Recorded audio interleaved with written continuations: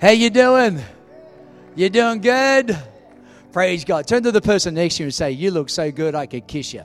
Come on, so if you were any better looking, I'd kiss you right now. It's so good to be with you. I got to tell you, I actually flew in just a day or two ago, had a chance to be at the golf tournament in the hills of Austin, and then drove out here. And I got to tell you, you live in some of the most beautiful part of the United States anywhere. Wouldn't you agree?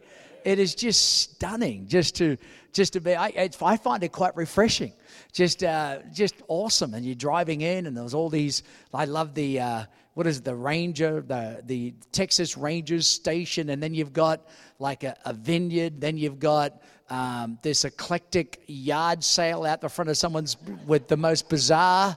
I don't know what they are. Wind chimes, is that what they are? And then the next thing you know, there's the cattle, the longhorns, and I'm thinking, my gosh, this place is cool. I'm beginning to think Virginia Beach is kind of boring. All we got's an ocean. And but I love it. I love the hill country. I really, really do. And I love Bert and I love Becky. How many love your pastors? Come on. Do you love them? And this is not the Mutual Admiration Society. Just thank God for great friends that are just with you through the thick and through the thin. They can encourage you and encourage you when maybe you need the encouragement, and then rejoice with you when you're rejoicing, weep with you when you're weeping.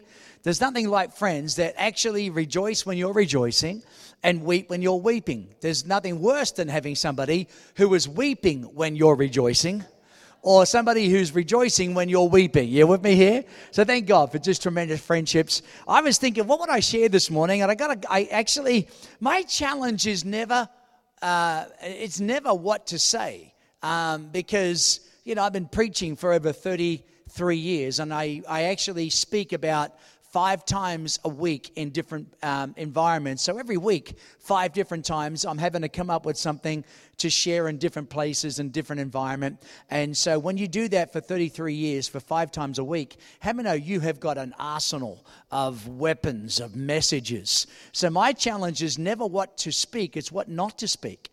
Because I have all these messages shouting at me, preach me, preach me.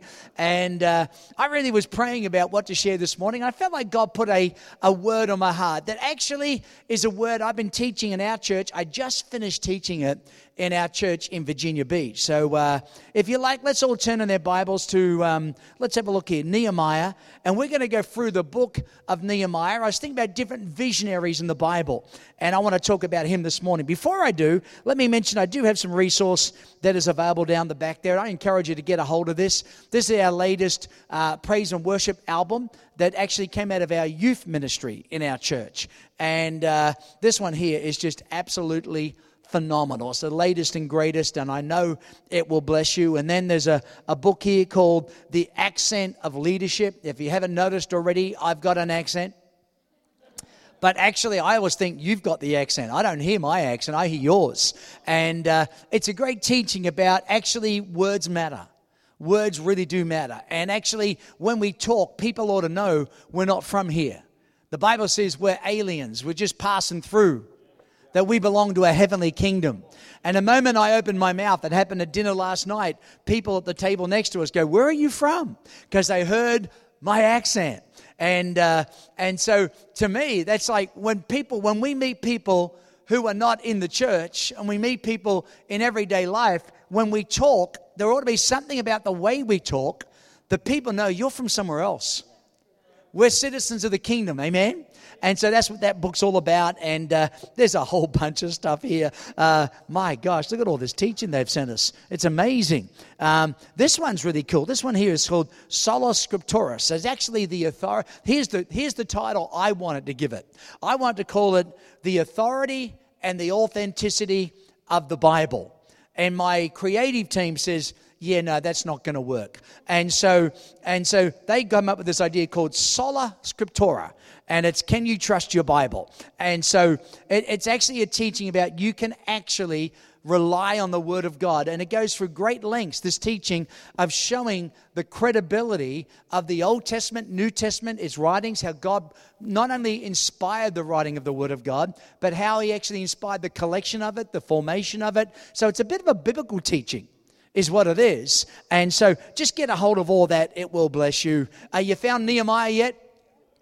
So I was thinking about different people in the Bible, and I was thinking, who would be some of the greatest visionaries in the Bible? Not just leaders, but visionaries. And not just a great preacher in the Bible, but a visionary. And I was thinking about, not just kings, because you could become a king just by birth in the Old Testament. You have me here? But whether you were a visionary or not, you can have the title, but are you really that? And so I was thinking, well, there's no doubt Jesus is the greatest visionary of them all. So let's just say he stands alone. Would you agree with that? I mean, he's not to be compared with. He is without equal. But thinking about other people in the Bible, the Apostle Paul was a great visionary. He wrote 2/3 of the New Testament. It's pretty impressive, isn't it? Then I started thinking in the Old Testament, King David was a great visionary. He had a visionary to build God's house. How many thank God for leaders that are visionaries to build the house of God? And no doubt, great visionary. And started thinking about Moses. Moses, without a doubt, had a great vision that God gave him to bring all of the children of Israel out of Egypt into the promised land. Great visionary. But I think you cannot go past this man called Nehemiah. Nehemiah actually was, a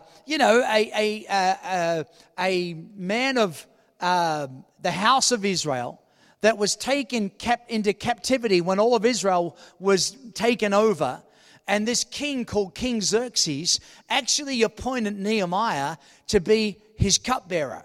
Now, we read that in today's world, and we think that's just somebody that just gets to hand the king, a glass of water or give him his coffee. But in today's culture and context, that's less of a concern. But back in the day in which this was written, this was the most trusted position. The king literally trusted this individual with the safety of his own life. One of the greatest ways to remove a king in that day was to poison his food or poison his water. So when you're going to appoint someone to be the cupbearer, this person was making sure that the water wasn't poisoned, the food wasn't tampered with, and actually the way in which they did it was they would have to taste the food and the water themselves. So if anyone was trying to poison the king, the person who was the cupbearer would die first. You with me here? So how many know you better be good at this job if you want to live, and you've got to be really trustworthy. You've got to have the trust of the king, because the king is literally putting his life in the hands of this cupbearer.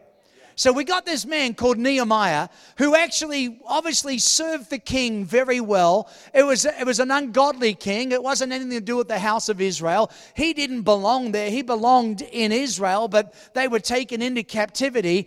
And this man called Ezra actually has the vision to rebuild the temple in Jerusalem that was destroyed. And Nehemiah goes and hears that the temple's been rebuilt, but the walls of Jerusalem are not built. So in other words, it's great to have the church doing good, but we got to build walls around it so it can be safe again. Again, put it back in that culture, put it back in that context. We don't have walls around our cities nowadays, but in those days, anybody could come in and take over you again and wipe you out again. So Nehemiah knew if the house of God was going to stand, we had to rebuild the walls and bring back all the people who were in exile and bring them back. And let's bring kingdom culture. Let's bring our identity. Let's bring our God right back into the middle of where he belongs. And I'm thinking that sounds a little bit like the United States today. Come on, let's bring the kingdom of God back onto our nation. Let's build some walls here. Let's keep bad people out, good people in. Let's build the house of God. Let's love the house of God. So I was thinking about Nehemiah. So here's a couple of thoughts. Are you ready for this? About keys to being a visionary. Now, I don't know what your vision is for your life, but I promise you, you got one. If you say, well, I don't have vision for my life, I just want to be a failure. Well, that's your vision. And you're being very successful at it if that's your vision. Amen. You might say, well, I don't know even what God's called me to do. I want to talk to you about that. I want to help you understand the vision that I believe that can be unlocked inside of you. And not only just you individually, what God's called you to do, but I believe even corporately as a church, as a body of believers, when we can get on the same page with vision, it is amazing what we can do. The Bible says 1 will put 1,000 to flight, 2 shall put how many? 10,000. So you by yourself, you can put 1,000 to flight. Put you together, 10,000. I mean, that's exponential. Amen. So Nehemiah was a great visionary. I love this man. I've studied him quite a lot. So let's have a look at a couple of things here. Come down to verse, we're going to start in Nehemiah. We're going to start in, let me have a look here, chapter 2. But let me just say this before I start. Vision always starts with a burden. If you want to figure out, well, what is it God's called me to do? What's God's vision for my life? It always starts with a burden. Here's Nehemiah. He's the cupbearer to the king. Now, when you, in that day, in that age, if you're the cupbearer, it didn't matter what you had personally going on in your life, but you might be going through mourning the loss of a loved one. You might be, having health challenges, but you were never allowed, if you served in the king's palace, to show any personal pain. You had to separate your private life from your serving life. And so you were never actually allowed to go before the king and look unhappy. It just wasn't allowed. You with me here? And here is Nehemiah, who's been serving this king faithfully. This king trusted with his own life. And Nehemiah one day, he couldn't help himself. He was just down. He was so burdened for the walls of Jerusalem and the people of God to be returned that actually the king goes, "What's up, Nehemiah?" You got to know right there, Nehemiah could have been killed for that. He could have been killed for allowing him to bring his personal problems before the king. But the king obviously liked him. There's a good thought.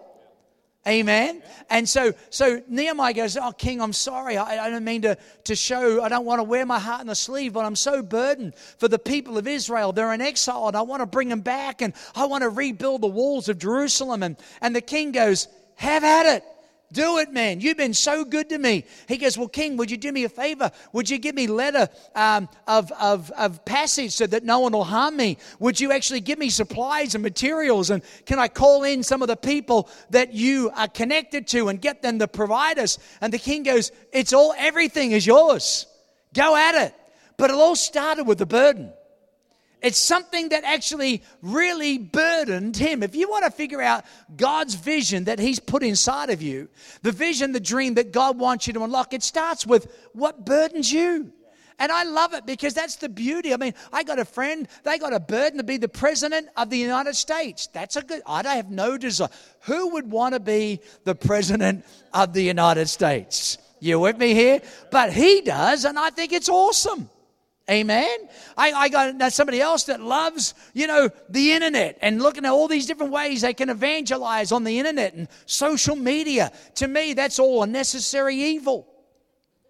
I got no passion for I use the internet, but I'm not sitting there going, how can I save the world through the internet? Somebody else, they go, maybe to be a doctor, or someone else to be in medicine, someone else to be a mechanic, someone else to be a builder, a carpenter. Whatever it is that actually lights your candle, that gets you up in the morning, is a beginning of an indication of God's plan for your life. It's what flows out of you. It's what you care about. It's what gets you out of bed in the morning. Amen. And I remember one time this guy came and says, "Pastor, we have so many people in our church that ride motorcycles. Somebody should start a motorcycle group." And he rode a motorcycle. I said, "Hello, somebody." Because you could tell that was something that was passionate to him. Amen. So if you're trying to figure out, well, what's God's vision for my life? What burdens you? For me, you know what I love? I love to see people that don't know Jesus find Jesus. That's an indication of what God's called me to do. One of the things I hate to see people sick. That gives me an indication of what God's called me to do. Be the answer. Pray for the sick. Amen. So you begin to get an idea of God's plan and God's vision that he birthed inside of you by the burdens that are in you. Amen. And so what happens is, look at this here. In Nehemiah chapter 2, it says in verse 18, it goes, "And I told them of the hand of my God which had been upon me, and upon the king's words that he'd spoken to me. So they said," as he now talks to the people of Israel, "Let us rise and build." And they set their hands to this good work. Look at this. So vision starts with a burden. But here's the second thought. Vision requires a team effort. So I said to them, listen to what the king's done. The king's given me permission to go and rebuild the walls of Jerusalem. And he's gathering a team. He's not going to do it by himself. If you're going to achieve anything great for God, it will never be something you do all by yourself. We need others. And so when I told them how that God had given me this burden, how that the king had given me permission to go and do it, I told the people of Israel, come on. And they said, come, let us rise and build. Can everybody say, come, let us? Come on, so everybody say, come, let us. Put it together. Come, let us. There's something powerful about a people who can get together. They can stand it. Come, let us. Let's do this thing together. I meet people say, no one ever helped me. I'm a self-made man. Everything I've ever done, I just did it all by myself. Nobody ever helped me. And I always think, you got a bad memory.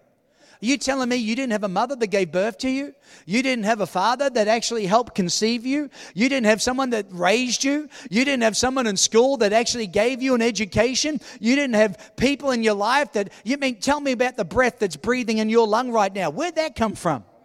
Tell me about the ground. You talk about your business and you built your business all by yourself. Tell me about the people who work for you. Tell me about the connections and relationships. Can I just say that a vision requires a team effort? And it can never forget the fact that God actually brings people into your life to help you see that vision come to pass. Amen. Never lose sight of that. Come, let us. There's something powerful about a marriage when you got a vision for your marriage to be healthy, when you have the come, let us kind of idea. Whenever it is, a friend of mine, he's believing God to become a professional golfer. He actually is a professional golfer. He's believing God to make it in the majors. He's believing God to make it. And I've got to tell you, I thank God he's somebody who realizes the only way he's going to see that, he's got to be the golfer. He's got to have the game, but he's got people teaching him. He's got people encouraging him. He's got parents who've supported him. You never do anything great just by yourself. We need each other. We need each other. We need each other's encouragement. We need each other's, and don't ever be that person that says, I don't need anybody. I just need God. We need each other. Come on, someone say amen. And here's the third thought. Look at Nehemiah chapter 4. It says, so it happened when Sanballat heard that we were rebuilding the walls, he was furious and indignant, and he mocked the Jews. If you have got a vision that God has birthed inside of you, I want to tell you, it will face ridicule and it will face opposition. Sometimes, actually, when you face the opposition, you can think you're out of the will of God. You can think, what's wrong? Something must be the matter. This isn't working. I actually think when you're facing opposition, you're probably right more in the will of God than you've ever realized. Because no great thing that you're going to achieve for God is going to be achieved without people laughing at it and without ridicule. And there will be opposition to your dream. And here the Bible says here that this man called Sanballat was literally, and can I just say this? Your vision wakes up your enemy. Actually, your vision is here. Sanballat comes along when he heard somebody was actually doing something. Amen? Nobody builds a monument to a critic. Amen. He faced opposition. The world will always laugh at the church. It will. The world will never see the church as what we know the church to be. Would you say amen to that? And you just got to realize, when I was building one of our buildings, one of our campuses in Virginia Beach, I was told, Steve, this is literally what they said. This is the town planning, the city council said, you have not got a snowflake's chance in hell of getting city approval to build down there. And there was opposition. Matter of fact, all 12 of the staff planning, city planning, said to me, we do not want Wave Church in this part of Virginia Beach. You're too modern, you're too contemporary, and we don't want you.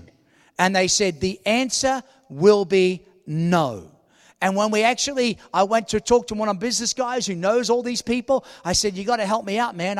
We got 31 acres of land down there. We want to build a church. And he went and said, let me go and talk to them. And he came back. He goes, Steve, they don't want us.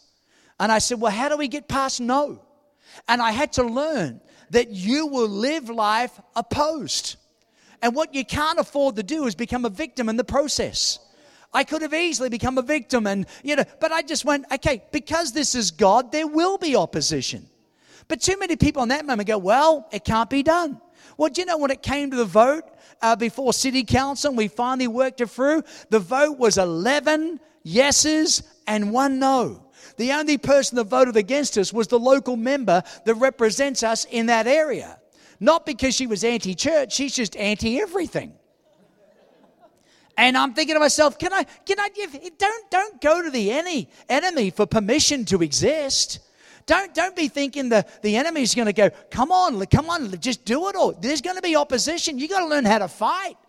You got to learn to say, I'm going to do this thing. This is a burden. We got a team effort going on. And I'm not shocked when the enemy comes. And, when you get on fire for God and you start making decisions to take ground for God, actually, it wakes up your enemy. Amen. Turn to the person next to you and say, he's preaching better than we're listening. I'm going to read you a few verses here. Look at this. This is the fourth thought about vision. It says, so we built the wall. Everybody say, praise God. So we built the wall, and all that was on the wall were joined together to the halfway point. Everybody say halfway. For the people had a mind to work. Now come down to verse 8. And all of them conspired to come and attack Jerusalem and to create confusion. And now come down to verse 12. And so it was, when the Jews who dwelt near them, they came to us 10 times. For whatever place you turn, they said, they will be upon us. I want you to notice it was at the halfway point. There's something about halfway when you're fulfilling a vision that is critical to understand. You see, they got it to the halfway point. The people had a mind to work. But at the halfway point, walls were half built. All of a sudden, the attack got really strong. And the attack was 10 times we heard that they're going to wipe us out. The enemy will be upon us. 10 times they heard it over and over and over again. Vision is most vulnerable at the halfway point. I want you to hear it.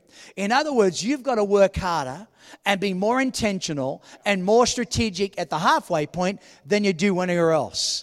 I mean, think about it. Think about that. I mean, when you're just getting started, let's say the vision is to get married, and you're going to get married. And, when you get married, it's all the excitement of the wedding and all the romance and, all the dating that precedes a wedding. And there's a lot of excitement. There's a lot of focus. There's a lot of agreement. Get married, But you've been married for 10 now, 20 years. And all of a sudden, you've got to be really strategic in those times to stay happily married. Amen? To go free. And maybe it's to start a business. We're going to start a business. We're going to believe God. We're going to start. And so you get all the business plans. You do all the homework. At the beginning, there's a whole lot of work to see a vision come to pass. Isn't there? At the beginning, there's a lot of inertia. There's a lot of movement. There's a lot of momentum. You got to put your shoulder to the grindstone. You got to push real hard. But because the vision's new and exciting, let's do it. Come on. Let's build this church. And the people, amen, come on, let's get this thing built. Let's get in this building. So the rallying at the start is there. And then toward the end, you begin to think to yourself, well, it's almost done. You can see the finish line. Well, that creates in and of itself its own excitement and momentum. Because you see the work being brought to a place of completion. So you got that second wind. You've got that, it's like when I go horse riding with my wife. She loves to ride horses. I hate horses. Well, I don't hate horses. I think they're awesome animals, but I like riding motorcycles. I know the motorcycle is going to go where I want it to go. There's no guarantees with a horse. And the horse knows that I don't know how to ride the horse. And they know, don't they? My wife, she got her horse under control the whole time. My horse, when we turn around the halfway point and now we start heading for home, you know what my horse does every time? He starts running. Why? Because the finish line. He's heading to home, but I don't know how to slow him down. So all I do is throw my arms around his neck and hold on. That's what happens when you see vision almost coming to completion. There's this, you might be tired, but all of a sudden strength comes again. But at the halfway point, that's where you got to work hard. Come on. And I believe even for as a church here, I'm not saying you're halfway to anything of what God's called you to do, but I want to say when you've been in a vision long enough, you got to be just as intentional, and more strategic to stay true to that vision in the middle of it, because that's where you need to make sure you're working. That's when the enemy will work the most. Well, can't see the end in mind. The start was so long ago, you could easily lose heart and give up. Come on, we need people to stay focused at the halfway point. Amen? Whatever it is. Maybe it's about losing weight. Your vision is to be in better shape. You got to be intentional. You got to stay focused. Come on, somebody say amen. I love this one. Come down to Nehemiah chapter 4 and look at verse 16. This one to me is really important. So it was from that time on that half of my servants worked on construction while the other half held the spears. Why? Because the threat of the enemy, that the enemy was going to come. Now watch what happens. And it says here, and they would the shield that the other half rather held the spears, the shields, and the bows, and wore the armor, and the leaders were behind all the houses of Judah. Matter of fact, in another place it says that literally there were men working on the wall with a plow in one hand, listen to this, and a spear in the other. You know, I believe if you're a real visionary and you got real vision for your life, you're a good multitasker. See, some people say a person with vision is just so laser focused, they only concentrate being at one thing. I actually don't think that's true. I think a true visionary is a multitasker. You can have a trowel with this hand and you can have a spear in that hand. You're building and you're fighting. You can do two things at once. Now, you only do the things that are going to help you build what God's called you to build. But you can multitask. It's not like you're so laser focused, you've got tunnel vision, and you're naive to what actually needs to happen to do this thing. Amen? I think about my life. I'm thinking about, me as a pastor of a church. And I'm thinking I've had to learn how to be a good multitasker. I'm the CEO of Wave Church. I'm a pastorpreneur. We have a children's learning center, and I oversee that. There's about 100 staff that work in our children's learning center with a Montessori preschool daycare program, before and after school program. And then there's the pastor of Wave Church, and then there's a TV ministry, then there's an author, then I'm a dad, I'm now a grandfather, I'm a husband. Are you hearing me? There's a lot of hats I wear. You with me here? When I'm in the pulpit, I've got a split personality, just so you know. I'm a schizophrenic and so am I. I got a split personality. Now, in the pulpit, when it comes to pastoring people, I'm Mother Teresa. Put me in a boardroom and I'm Bill Gates. You don't need Mother Teresa in a boardroom. Well, sometimes you do, actually. And you certainly don't want Bill Gates in your pulpit. Are you hearing me? But you've got to be good. Whatever the vision God's given you, you've got to be good and competent, actually, of knowing what you need to get the job done. A multitasker. And so I know people have got a vision. Somebody I know who says, I believe God's given me the latest and greatest research and development software program for some new business enterprise, and it was impressive beyond words. And I'm watching him. He's fine-tuning it. He's honing it. And I said, how are you doing with that business, man? He goes, well, I haven't sold anything yet. I got to sell it. And I said, well, what are you doing? He goes, well, I keep refining it. And I said, that's all good, but you're not paying your bills. And you need to get on the marketing side. Well, marketing's not my strength. Well, if it's not your strength, but you believe this is the latest and greatest thing, you better get a strength in this because you believe God skilled you and given you a vision to start this company. But if nobody knows about it, nobody's going to buy it. Or at least get the team effort revelation and get someone to come alongside of you that can do it. No, I'm going to do all this because God gave it to me, nobody else. Well, my friend, your product will perish with you. Amen? You've got to know that if you're a visionary, it's not just, all I want to do is take an athlete. An athlete is they can make millions of dollars being so good at their sport. But if they don't learn how to manage the money when the money's coming, then after the sport, so many of them have no money because they didn't realize it's not just being a good athlete, it's having a good business head. Come on, somebody say amen. I just want to encourage you. Come on, with vision, allow yourself to become. What are the things I need to do to get me to where God's called me to go? Can you say amen? Praise God. Look at this one. I love this one. Here's the sixth thought. Nehemiah chapter 4. Is this helping anybody? Come on, God's got a vision for your life. I'm trying to maybe just get you to think about what it is that you need to add into your life to see that vision come to pass. God didn't give it to you to mock you. He didn't give it to you to frustrate you. He gave it to you because God is a big God. He's got big plans for your life, and He wants to see them come to pass. So I'm looking at Nehemiah. Nehemiah is a key to seeing how vision can come to pass. Look at this one. Nehemiah chapter 4, verse 19. And it says that, and I said to the nobles and to the rest of the people, the work is great and extensive, but we are separated from one another on the wall. Everybody look at that. We are separated. It's great.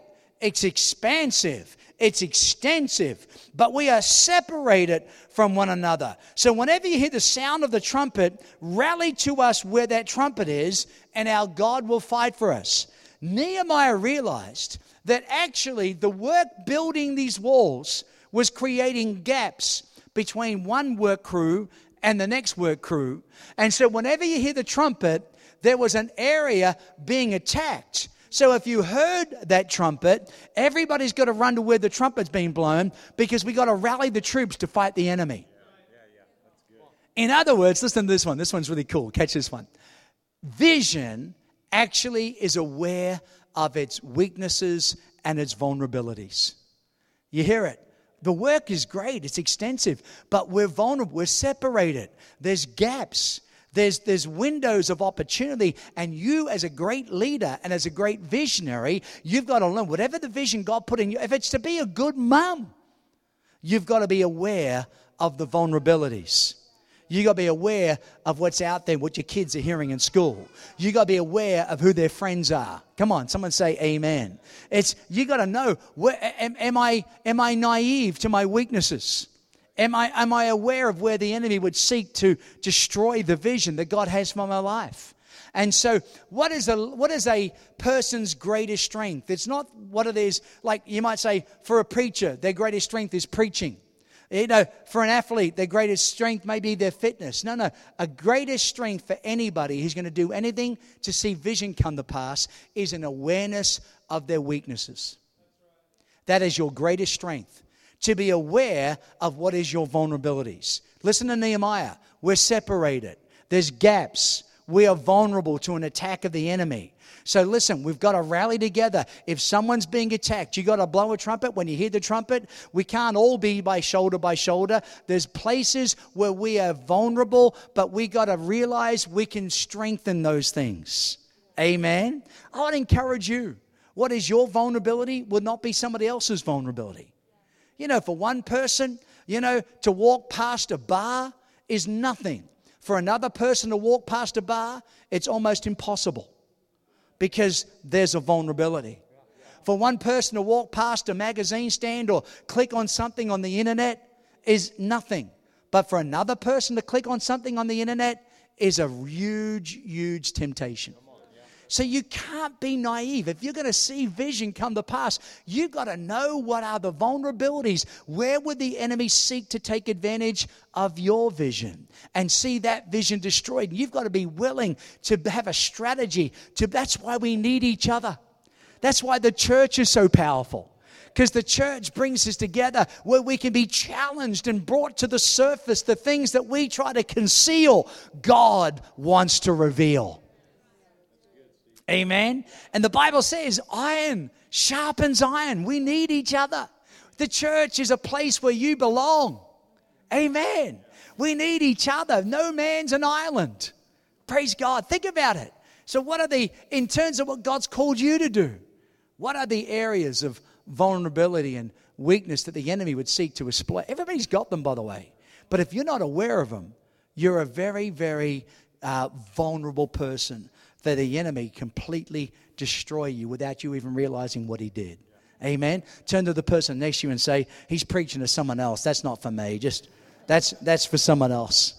Come on, someone say it, okay? Look at this next one. I love this. The whole of chapter 5, I'm just up to Nehemiah chapter 4 if you haven't noticed, but the whole of chapter 5 in the book of Nehemiah, actually, it's amazing because so many times in chapter 5, Nehemiah is saying to them, hey, you guys, listen, we've been freed from our enemy. We've been freed from our oppressor. We're now rebuilding the walls of Jerusalem. We're protecting the house of God. And we're bringing people back to live in and outside the walls of Jerusalem. But I'm looking at how you're behaving.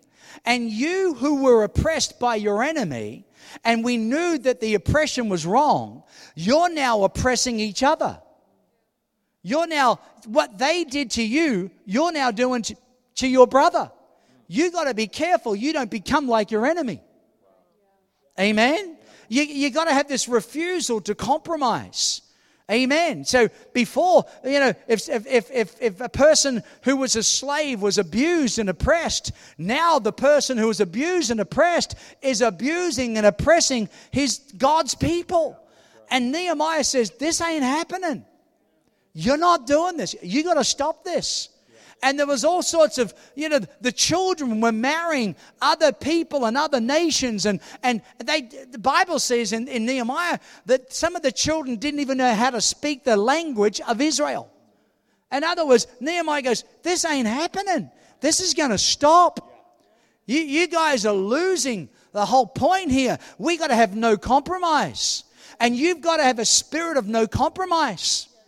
I remember one time this guy was working for an electronics company and, he's a great young guy in our church. And he said to me, he goes, Steve, you don't understand. I can't be successful in this company unless I lie like everybody else.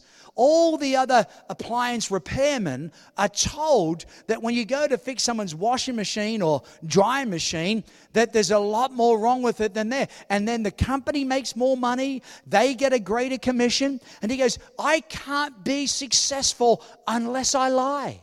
And I'm going, my friend, that's the price of your integrity, huh? You don't believe God can bless you by being honest? Are you telling me that the only way for you to be successful is to become like the world? Why don't you believe God to be a standout, upright man? Why don't you believe God that God will bless you in your integrity?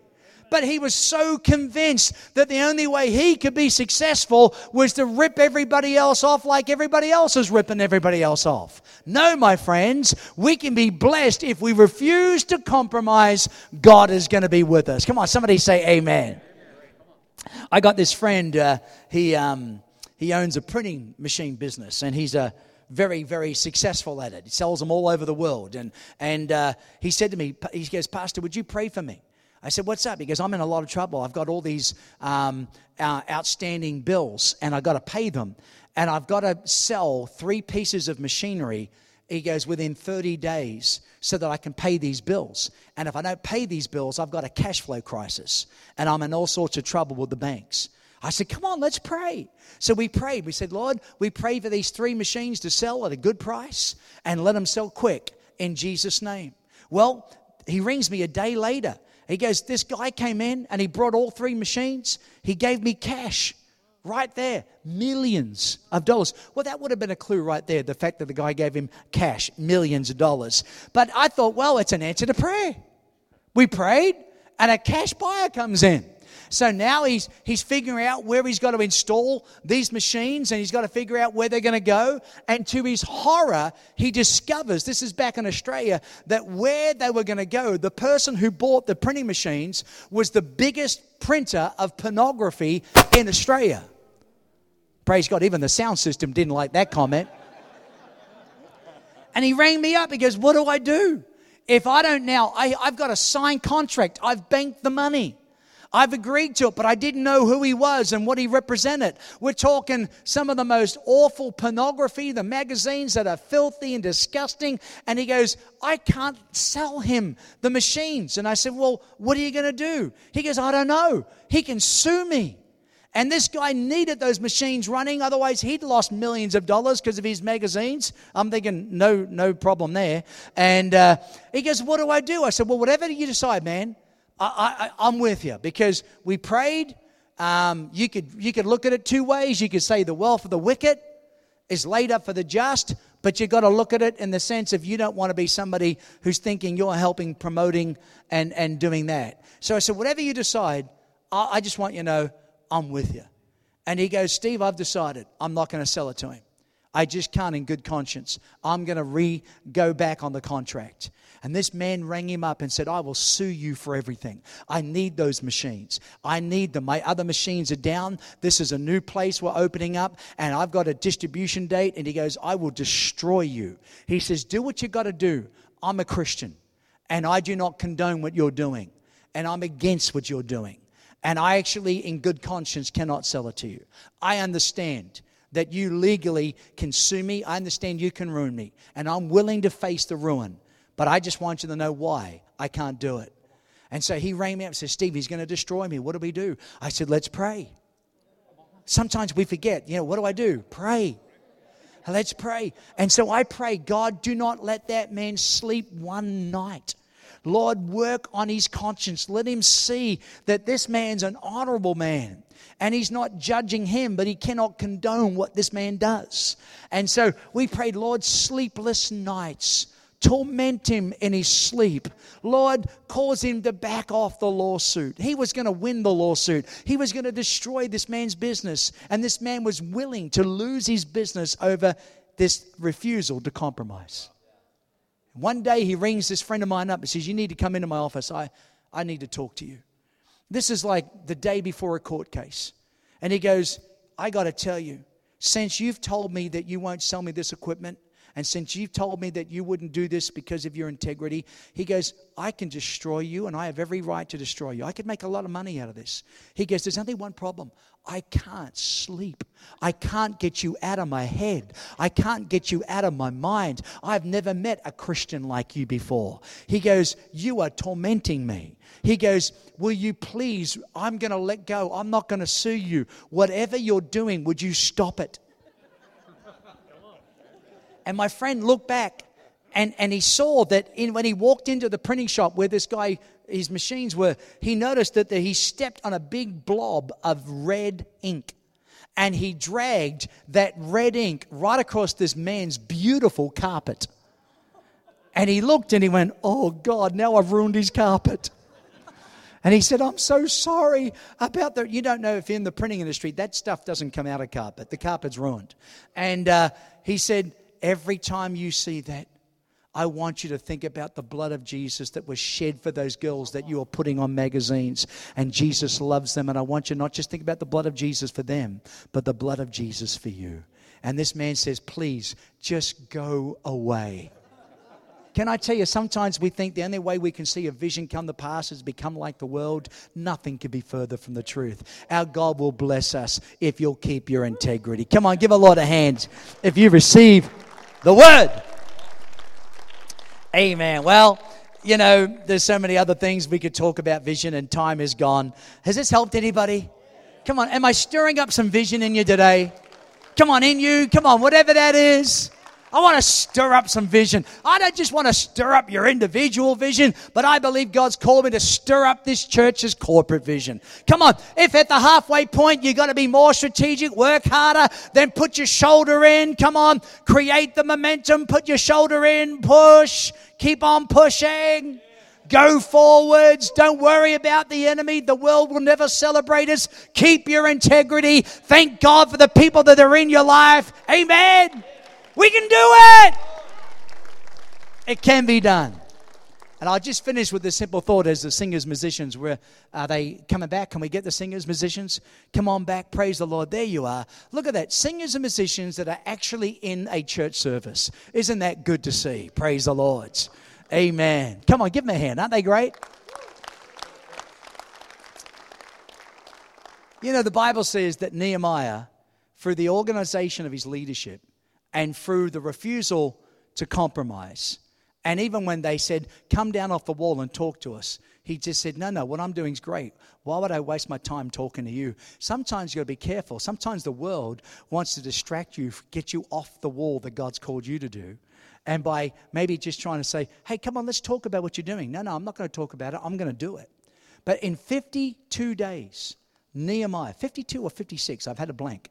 52 days, Nehemiah rebuilt the entire walls around Jerusalem. In 52 days. Here's what I want to close with this thought. Look at me.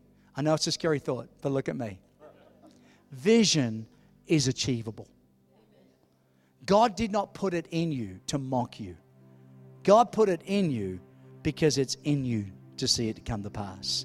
But I think there's certain times in the Bible we read about great stories that help us illustrate and understand that a vision that's going to come to pass, you need to understand the whole story. Amen? And Nehemiah, that's a great whole story. As you read through the book of Nehemiah, and you read about one time, he was challenging, there was one guy, the guy, Tobiah, he was a bad brother. He was trying to kill Nehemiah. He was trying to discredit Nehemiah. And the Bible says Nehemiah went back to King Xerxes because he gave his word that he'd return. But then King Xerxes gave him permission to come back. And in Nehemiah's absence, guess who moved into the temple that Ezra built? It was Tobiah. And he moved in there, and he was literally keeping the offering for himself, the tithe. They threw out the musicians and singers. Why do the musos and singers always get ripped off?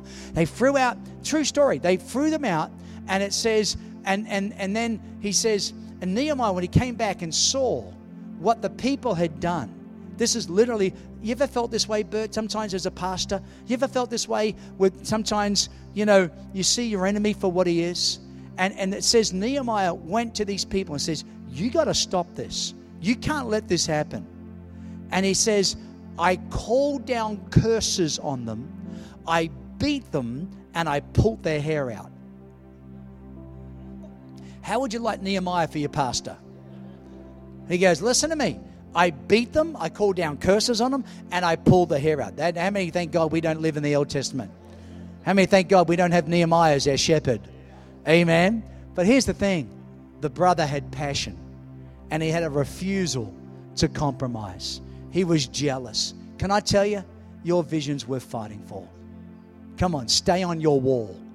Do what God's called you to do. Stay in that marriage. Stay with that dream. Your vision is worth fighting for. Amen. Come on, give a lot of hands. Amen. God, no doubt, has a vision for this church, not just in the name, but its prophetic gates of the city.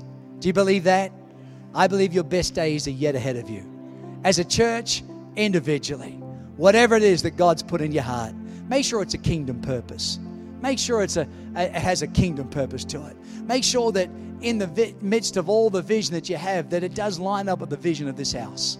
Amen? Amen? Whatever God's called you to do, there's got to be a kingdom purpose to it. I'm here today because I love your pastors and I love you.